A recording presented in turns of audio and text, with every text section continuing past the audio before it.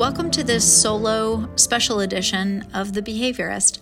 We've been receiving requests quite a bit already this week from people asking us to help them with preventing burnout, managing burnout, getting back to a sense of vibrancy and vitality. And we have a set of 20 practices. Some are easy, some are hard, and they're just 20 concrete practices that you can look down through the list and you can pick one or two and you can start experimenting with. So this is going out to all of our clients who wanted a audio reminder of what the practices are. Allie's going to draw up a PDF that has the 20 practices written, and hopefully we can put it beside the podcast on the behaviorist.com's website, and you can download the PDF, print it out, maybe circle it as you listen along and scribble some notes in the margins, and hopefully this can be really helpful for you. So we have these 20 practices, and these are ones that we've tried as a team, and we want to encourage you to try. They're not in any particular order, and they're definitely not in rank order. So you decide for yourself which ones of these are going to be ones you're going to experiment with. So the first one's very simple. It's very visual too. So we call it inner circle, outer circle. Draw 2 circles, concentric circles, on a piece of paper. It'll look a little bit like a donut. And you've got your inner circle, and then you've got your outer circle. The inner circle is where you place everything that's within your control. How you respond, your mindset, your habits. And then the outer circle is everything that's outside of your control. Other people's perspectives, other people's habits. And when you're going through a difficult time, it's a simple but helpful practice to draw these circles and note what is within your control and what's in that outer circle. And then you really want to focus your energy on everything on the inside of that circle. If we're putting too much energy in the outer circle, we're actually being wasteful. We need our energy so much. We need to be efficient with it.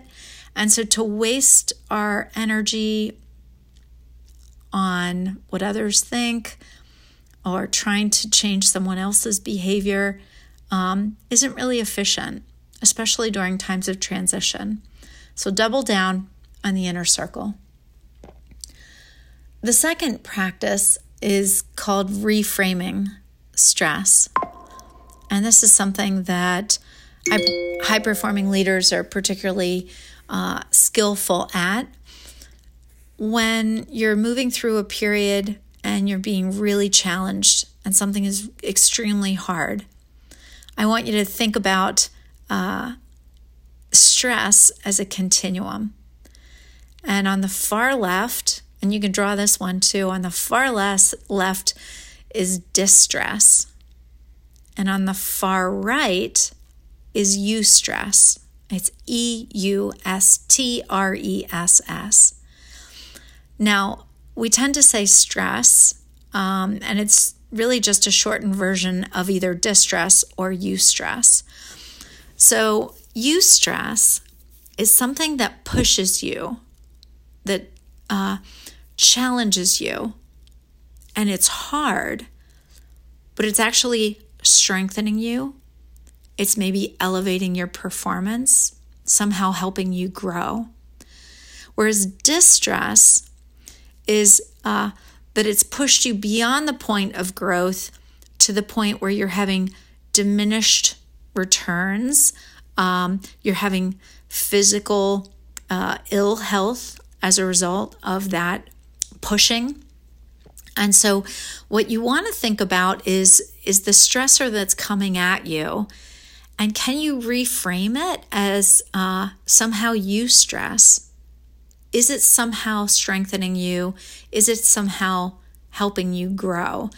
Or has it crossed the line and has it moved into distress?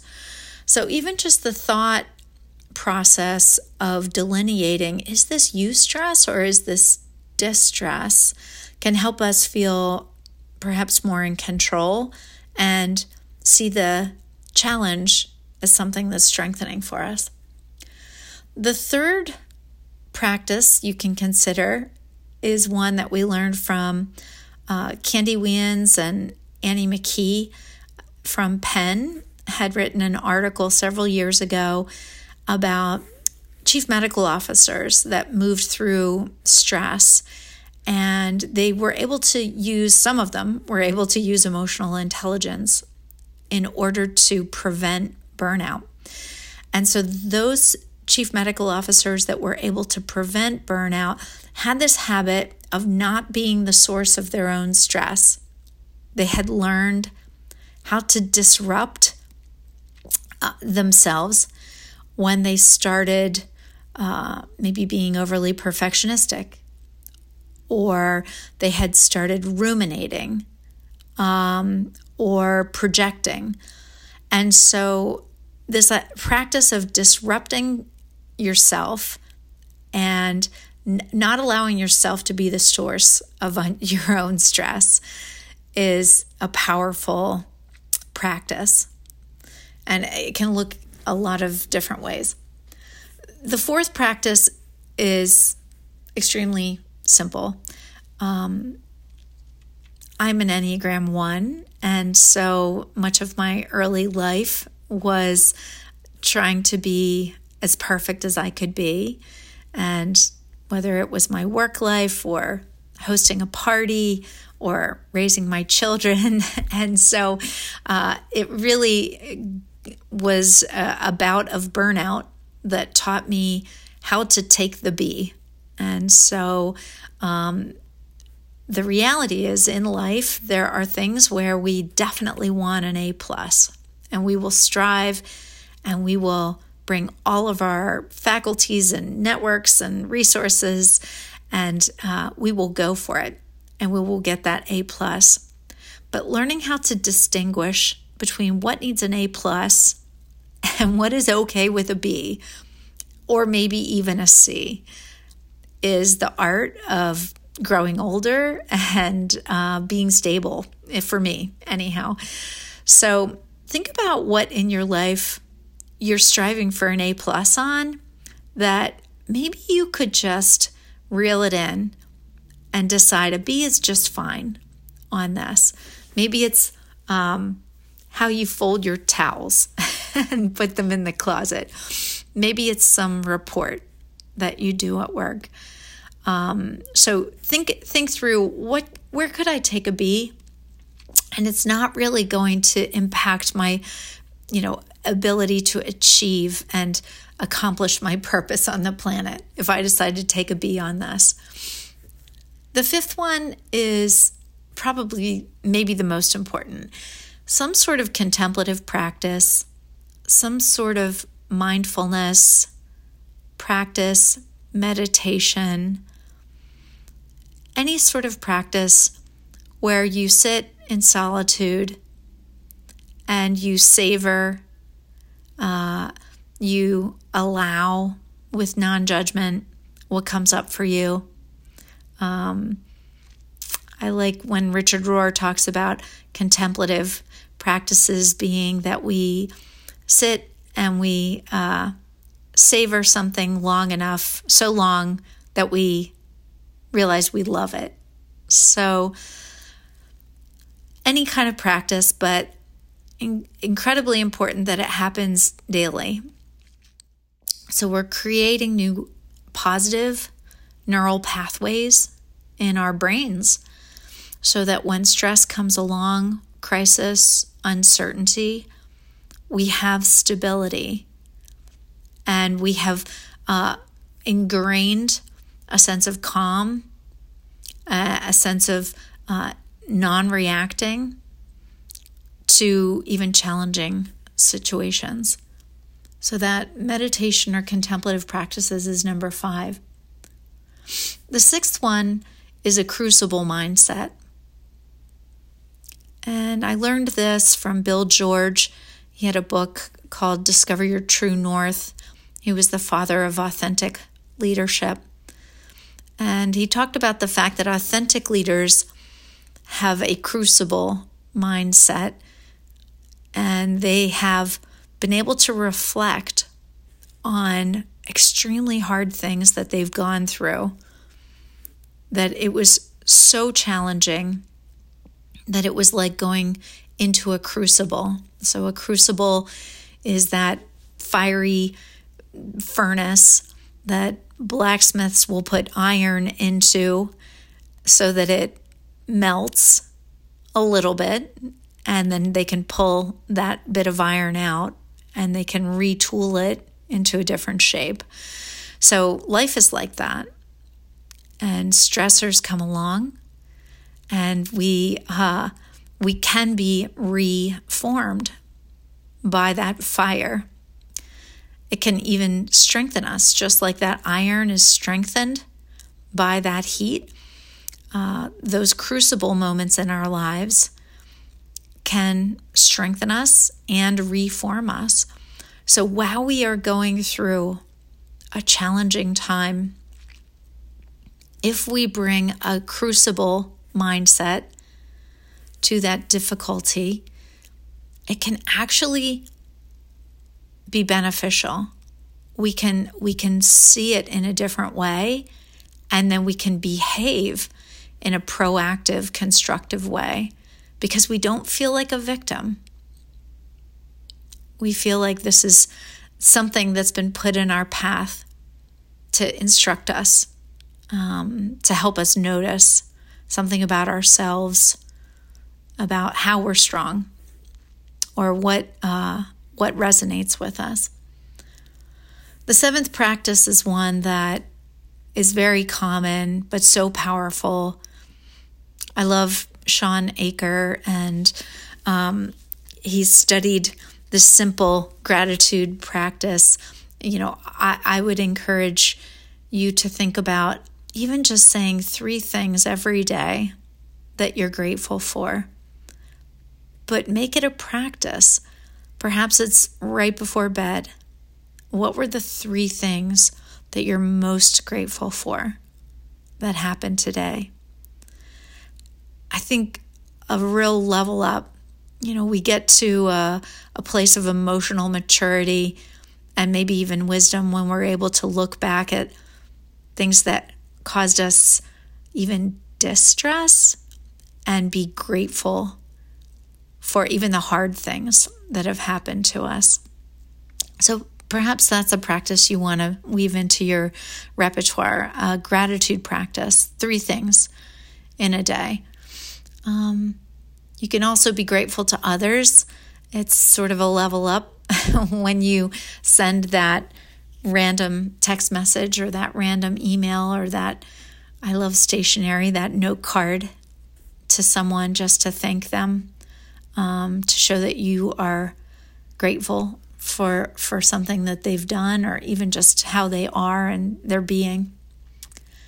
The 8th practice is the 5 frames. So this came out of an article in 2020 by Nathan Furr in Harvard Business Review, and it dropped right around COVID. I think it was actually March or April in 2020, and it just resonated with me and a lot of our clients about the fact that it's more important how we frame uncertainty and crisis than that we can control it. And so thinking about framing it, putting on this set of glasses where it's a lens through which you see the difficulty that's coming at you or the uncertainty that's coming at you.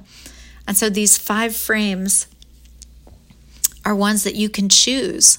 And once you've chosen a frame, you're no longer a victim because you're processing the hardship in a very constructive way.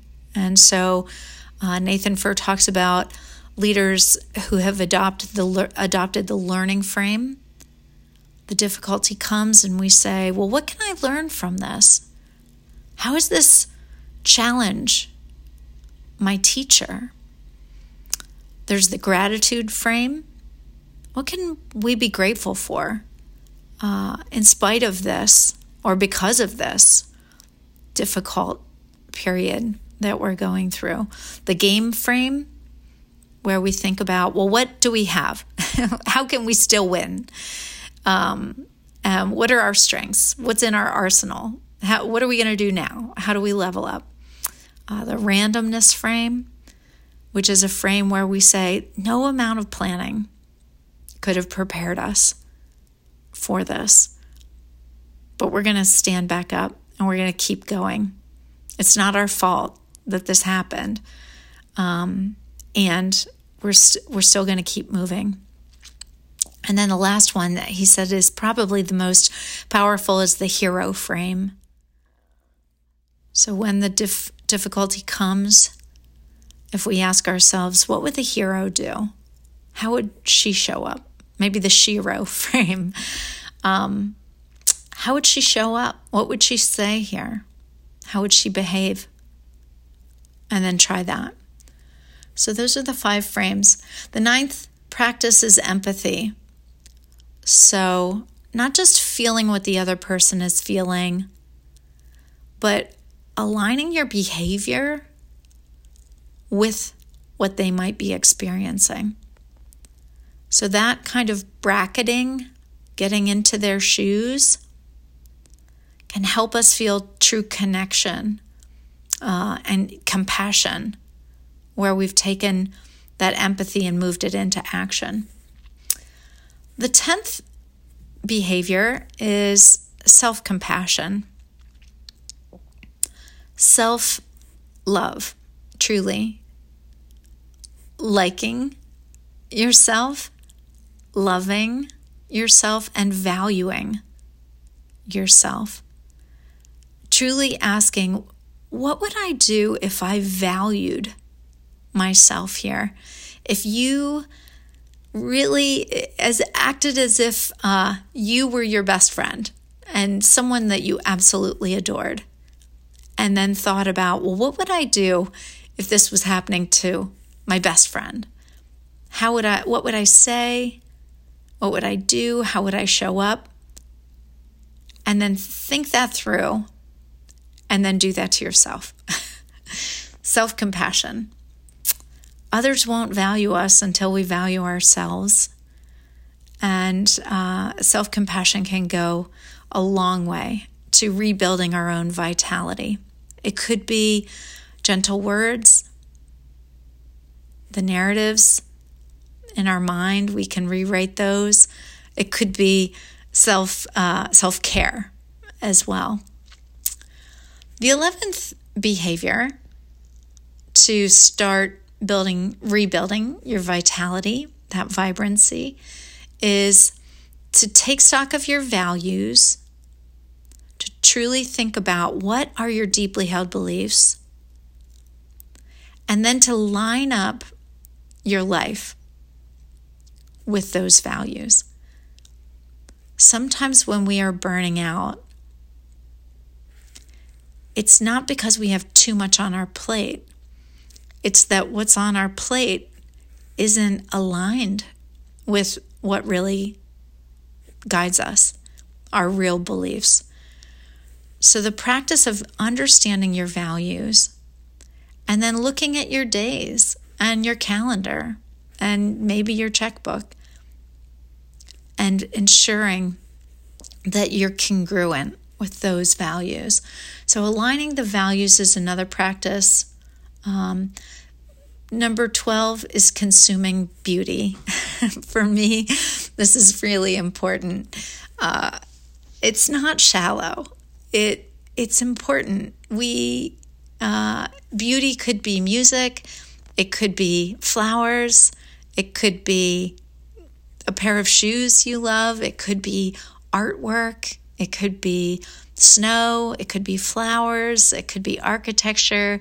For many of us, it's eye candy that we need to sort of really lull about that, piece of hard candy in our eyeballs, so that we can really revive.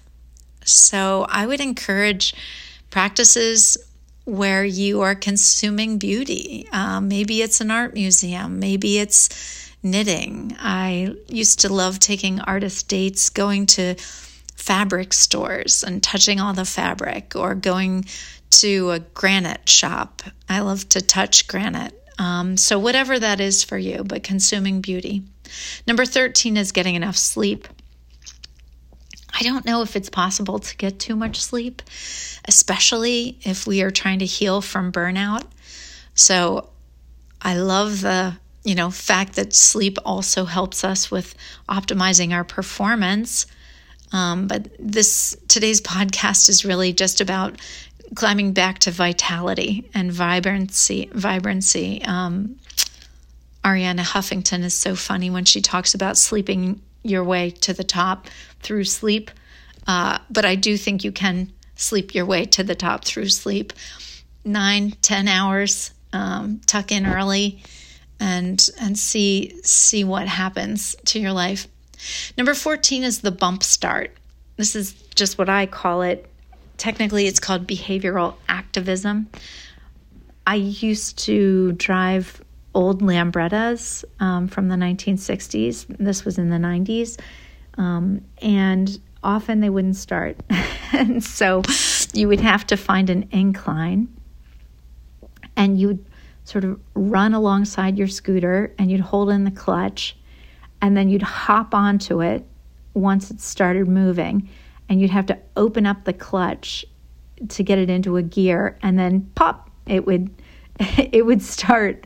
But we called it a bump start, and honestly, I don't know if that's technically what it's called, but it's a way to kick yourself into gear. And so what this looks like in the world of revitalizing is that we behave our way back into vitality. So we adopt the behaviors of someone who is vibrant. Not all of them, obviously, but a couple of critical ones, so that we can behave our way back into vitality. After my father died, my daughter made me this little list of 5 things to do every day, and put it on a sticky note beside my bed. And there were things like take a walk and take a shower and eat breakfast, things like that were just reminders of behaving your way back to vitality. Number 15 is relating. So interpersonal relationships allow us to stay healthy as human beings. And interpersonal relationships, sometimes when we are in high-powered positions, those are the priorities that move to the bottom of the list. And tasks and accomplishing tasks for your company or your organization move to the top of the list. So just when we need them the most, they are deprioritized, those relationships. So in order to get back to vibrancy, you may need to, or want to, or get to reprioritizing relationships. So you can restart by coffees, diners, lunches, notes, and revitalizing relationships that maybe have gotten a little dusty if you've been burning out, if you've been too focused on work. So look back to the relationships that are still life-giving to you. People change, and relationships do go away. We evolve. And so thinking about which relationships you're attracted to, which people do you feel connected to, and those are the ones to start relating with. Number 16 is unitasking, which I wrote about in my book Slowly from 2007. Just this simple idea of paying attention to one thing at a time. And so the opposite of multitasking. So when you're talking to someone, you're having a conversation with them and you're all in. When you're washing your dishes, you're washing your dishes. When you're taking a walk, you're taking a walk. When you're listening to a book, you're listening to a book. So unitasking is more challenging than we realize until we start practicing it. However, you get more done and you can remember things better when you've been unitasking. Number 17 is essentialism, which is a practice of thinking about what is most important here and then letting go of that which is not essential and sending that off to sea. So I love the quote by Coco Chanel that elegance is refusal. So we want to think about what is core and what is essential, and then what is superfluous, that is white noise, that is mucking up our brains, and can we do without that? Number 18 is going on a technology diet. Increasingly, we're learning about particularly social media and how insidious it can be for our self-regard, and the Teddy Roosevelt quote that comparison is the thief of joy. And so some of the social media platforms are set up to cause us to be addicted to them, to engage in them more frequently than we would like, and they're really playing to our unconscious. So putting ourselves on a technology diet. Sarah has a neat way that she can only look at Instagram if she's riding the exercise bike, and that works great for her. That means she really only takes a dose of Instagram once a day, and it's been really good for her.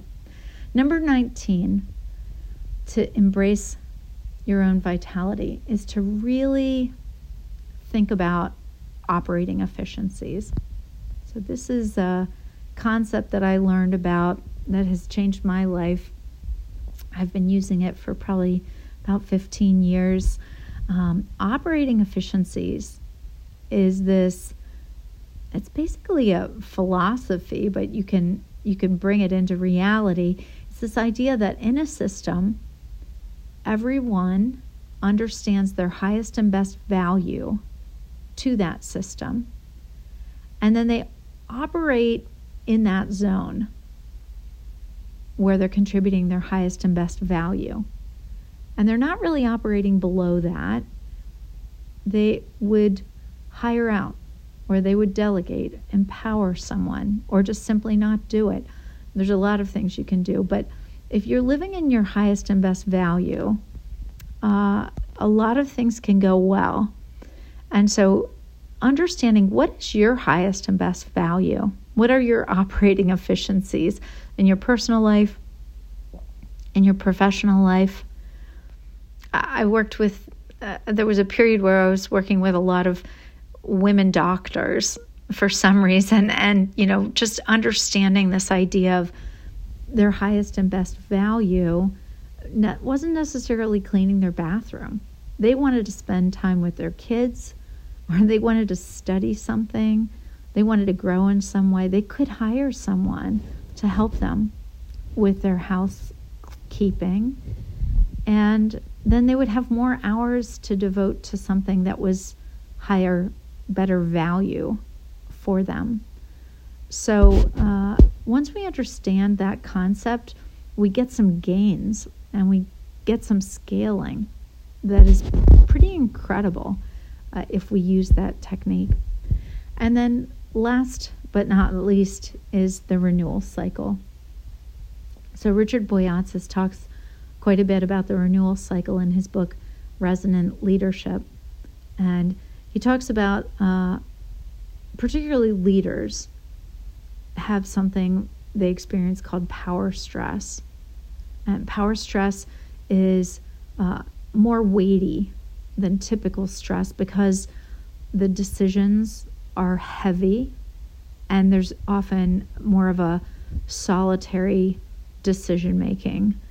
And so when a leader is experiencing chronic power stress, they must learn how to go through a renewal cycle in order to stay vital, in order to continue being revitalized and not burn out. So the renewal cycle is you're checking in with yourself to feel, when am I starting to no longer resonate, but to become dissonant, where I'm emotionally contagious in a not healthy way, and it might be wreaking havoc in my family or my organizational culture. And so taking the pulse on that and then moving into some sort of activity or period where you are renewing. So really engaging in hope and engaging in mindfulness and compassion and really self-compassion. So how are we moving through a renewal cycle? For some people, this can happen daily, that they move into their renewal cycle. That needs to happen daily for some people. I have some clients that quarterly take themselves through the renewal cycle. Other people feel like it's a weekly. It really depends on the individual. But these elements of something that's mindful, something that's hopeful, and compassion, those three characteristics make the renewal cycle revitalize us. So those were my 20 practices, and seriously, pick 2 and start experimenting with them and let me know how it goes. All right. If you ever have any questions, of course, reach out to us through workwisdomllc.com and check out thebehaviorist.com for our website that's just devoted to the behaviorist. So I wish you well and Happy New Year. Stay vital, stay vibrant.